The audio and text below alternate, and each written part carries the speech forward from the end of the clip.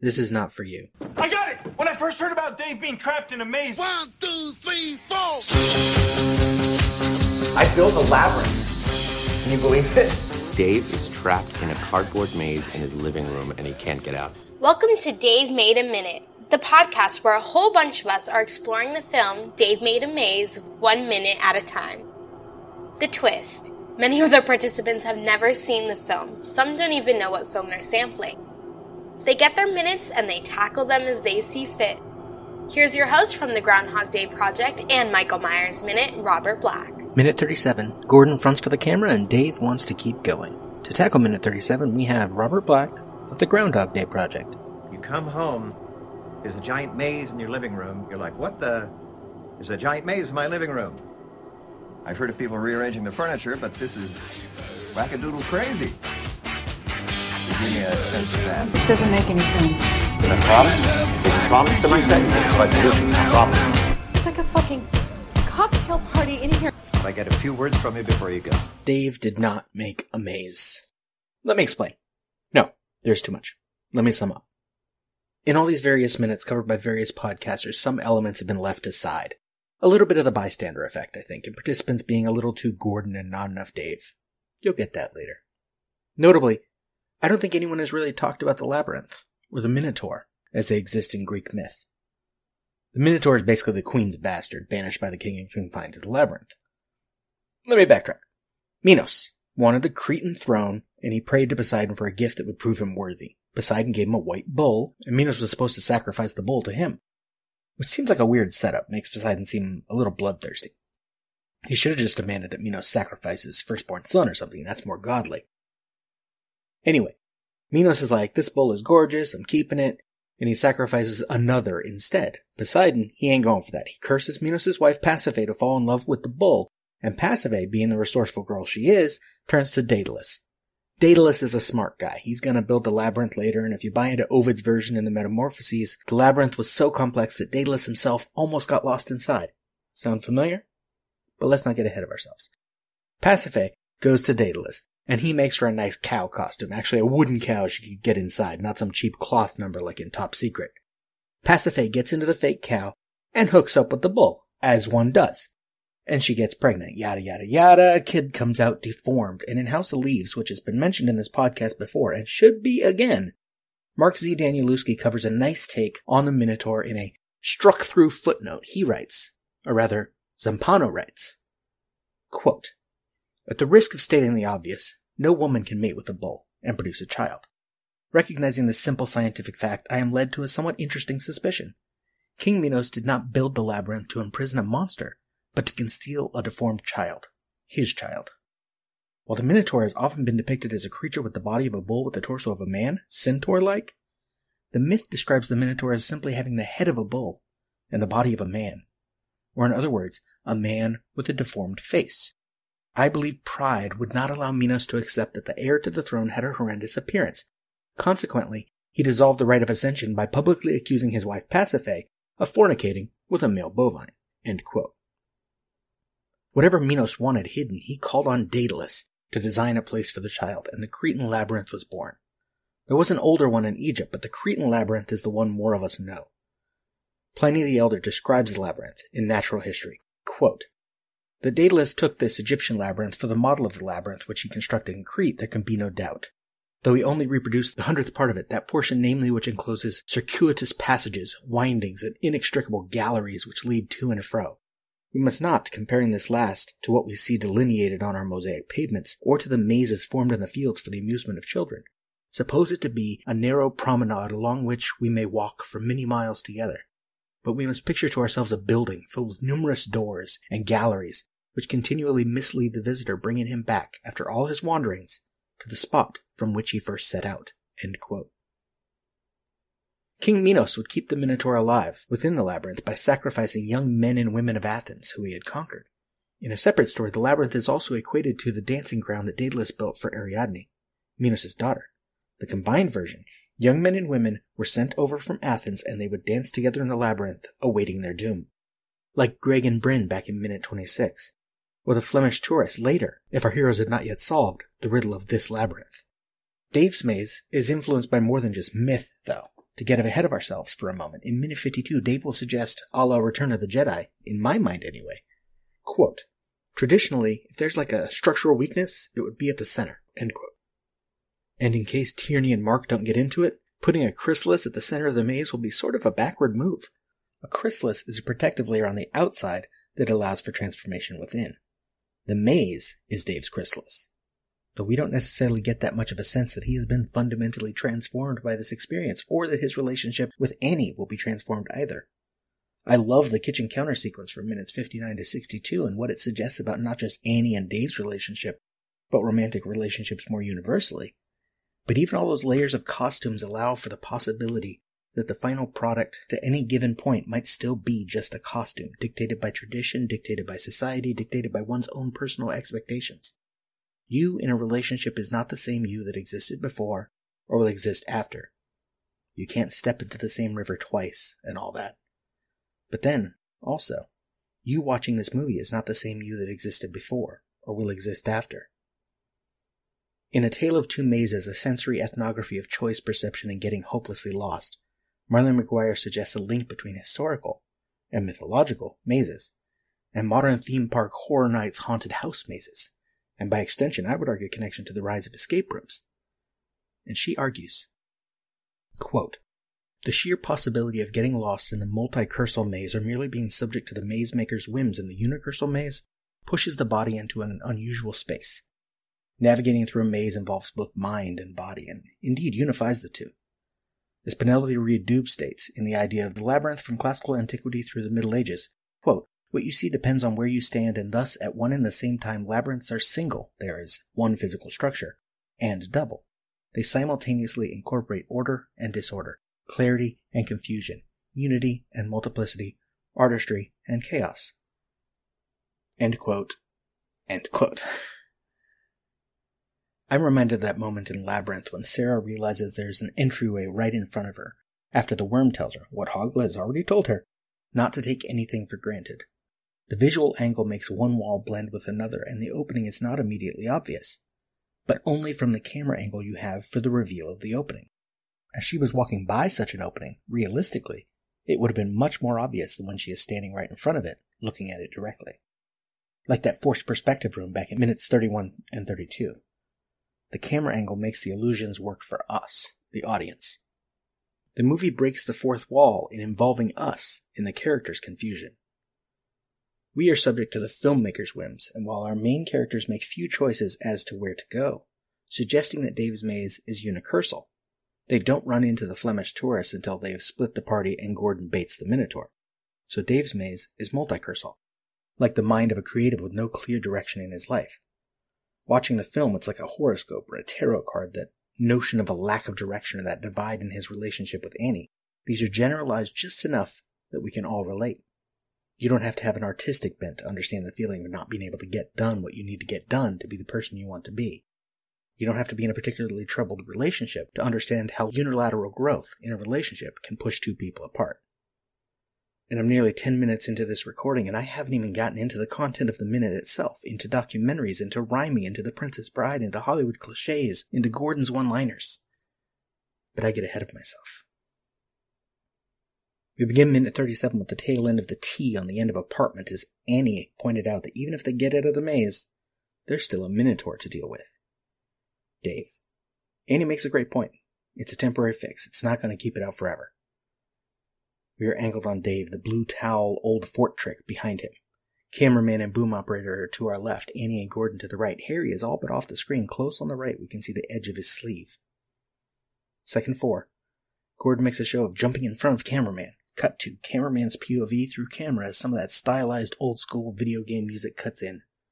Gordon's face looms large in the frame. Dave looks on over his shoulder. Gordon, it's time to make some motherfucking bull burgers. Dave, kill it. Second 10, we're out of cameraman's camera. Gordon crosses the screen in the foreground, leaving Dave alone in a medium shot. Dave, great, good idea. But about the maze itself. Second 14, smash cut to cameraman's view again as Gordon jumps between Dave and the camera. Dave isn't playing to cameraman. Dave is playing to the camera. The film's camera. To us. Gordon has gone well past his freakout from minute 17, and he is embracing the fantasy of the maze. The image on his t-shirt is, of course, gaining more detail as Gordon embraces his role within the maze. Meanwhile, the film needs Dave to leave, needs the labyrinth to be solved. Gordon is hamming it up when he should be getting serious. Gordon, well, I guess it's time to take out the recycling. And we go back to Dave. Dave, another great option from Gordon, thank you. Or how about we finish it? Second 26, angle on Annie, who cannot believe what she just heard. Dave, right guys? Pull back to the long shot as Dave bends down to that bag we've heard about in previous minutes. Dave, because I've got all these supplies, we've got tape, I've got so much cardboard. We get a nice cutaway to Harry and Boom Operator, with some great lighting. Boom Operator is all in shadow, doing his job like the consummate professional that he is. Harry, half in shadow, half in light, adjusts his glasses. He's making his movie. And I find myself pulled toward They Shoot Movies, Don't They? The Making of Mirage, where director Tom Paulson gets so stuck in getting his movie made that his life starts to unravel. And he's talking to the documentarians following him at one point, and rather soberly points out that no matter what happens with his life, with his film, they get their movie. And as Harry adjusts his glasses, I also hear in the back of my movie-going brain Harry's inner monologue in the voice of Ivan Drago. If he dies, he dies. Annie. Dave, we are not building more. Gordon. Yeah, this sounds like work. I have a feeling that is not Annie's reasoning. Dave. It is work, but think about the reward. Annie. Dave. Dave. No, you don't understand. Instead of trying to defeat the maze, we've got to complete the maze. The Princess Bride is where this scene takes me now. Random bits of rhyming in a situation that doesn't call for it. Something this movie does so well. Mediate the drama and the horror with silliness. Jane loses her head and we get red yarn and streamers. Greg gets impaled and we get spray string. This is, as far as anyone who isn't Dave knows, a life or death situation. It's debatable if he gets it at all at this point. He learned last minute that people have died, but he saw none of those deaths. He has had a hand transformed into cardboard. And that's a spoiler for minute 43. He's still got a glove covering that hand in this minute. But he might as well be a child playing at fantasy, rather than a 30-year-old. Remember, back in minute 3, the animated opening credits, the titular activity came right after Dave glanced at his ant farm, which we never see in any live-action scene, by the way. A little aside, because this is how my mind works when researching stuff, the first ant farm, or formicarium, was exhibited at the Exposition Universelle in Paris in 1900 by entomologist and polymath Charles Genet. He never got a patent on it, but it did earn him a promotion to Chevalier of the Legion of Honor. So he had that going for him. Anybody want a peanut? Is a great way to cut some tension, by the way. Gordon. We're not just doing that because it rhymes.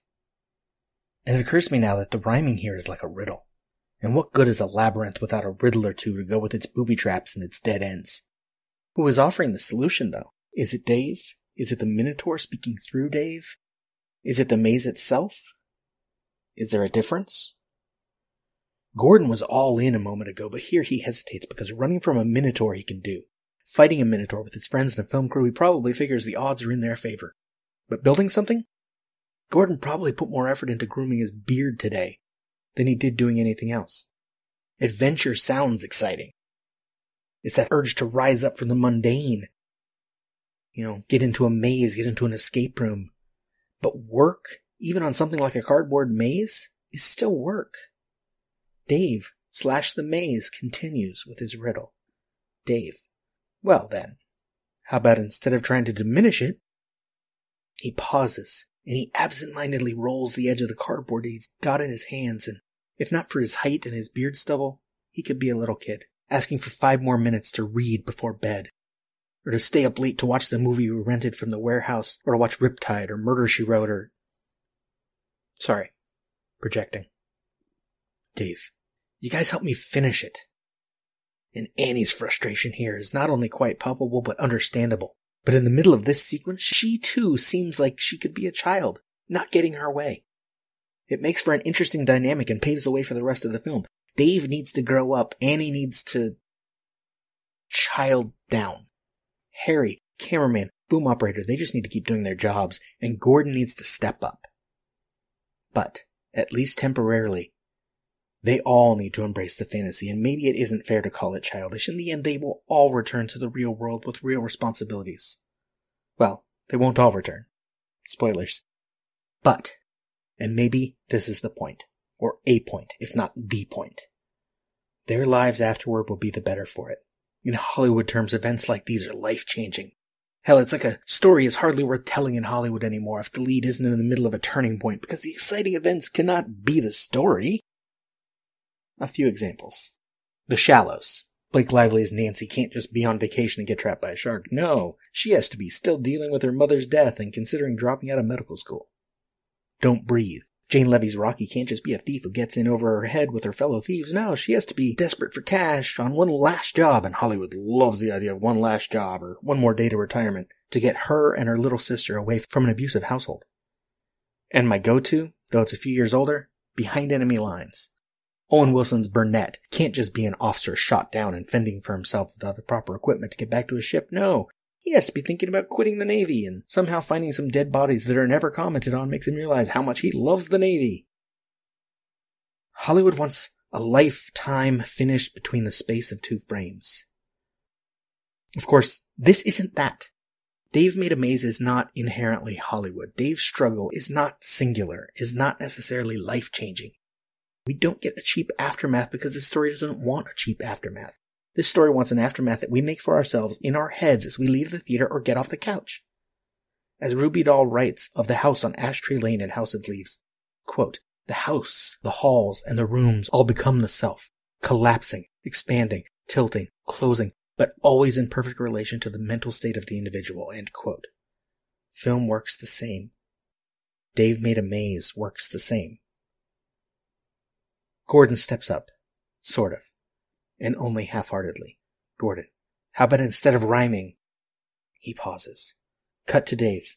Back to Gordon. And you know, it's not like Gordon had something better to do today. Gordon. Fine whining.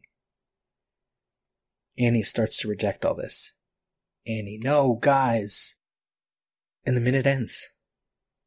This minute is grounded in fantasy, grounded in myth, but hints at so many real beats when it comes to relationships, when it comes to creativity, when it comes to finding fun in the everyday. And then there's Harry and cameraman and boom operator recording it for a different level of reality and occasionally reminding us that what we're seeing is not real. The characters are not really in any danger. They are actors playing parts. Ceci n'est pas un pipe.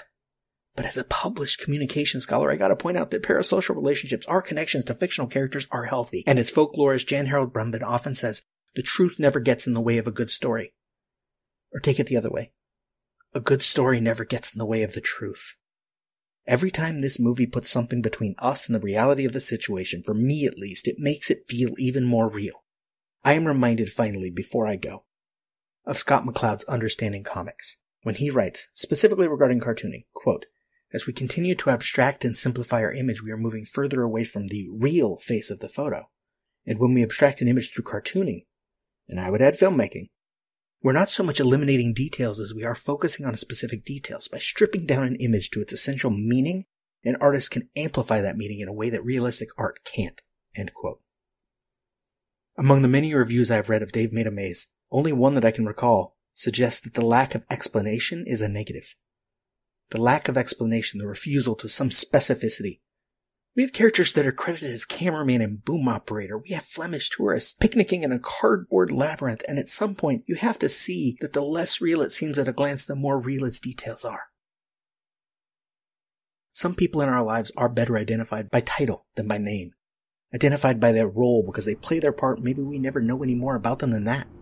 Some people are just passers-by, tourists, living their lives oblivious to the dangers and goings-on around them. That is life. And I'll leave you with this. Only historians will ever know just how much closer to reality this motion picture has brought us all. And then I could probably disarm all the traps, and then we could finish this maze. Who is with me? That was me, Robert Black of Michael Myers Minute, taking on minute 38 of Dave Made a Maze. I will be back next time on Dave Made a Minute, taking on minute 39. I will try not to be so wordy. Thank you for listening to Dave Made a Minute. Intro dialogue snippets were taken from Dave Made a Maze, directed by Bill Watterson, written by Bill Watterson and Steve Sears, and produced by John Charles Meyer. Intro music is Diversion by The Equals, featured in the film Dave Made a Maze, and Life Cycle of a Match by Parvis Decree. Outro music is Leaving This Godforsaken Place and Her Presence is Strong Here by Parvis Decree. Dave Made a Minute is a production of Lemming Drop Studio and all other featured podcast producers. You can find more content at lemmingdrops.com. Check us out on Twitter, Facebook, and Instagram at Dave Made a Minute. If you like what you hear, throw us a rating and review on your podcatcher of choice, and check out all of the participants' other shows to spread the love around. Again, thank you for listening. As long as we're all working together, this is going to be fine. It's going to be great. I need you to notify the families of everyone who died here today. Totally. Wait, what?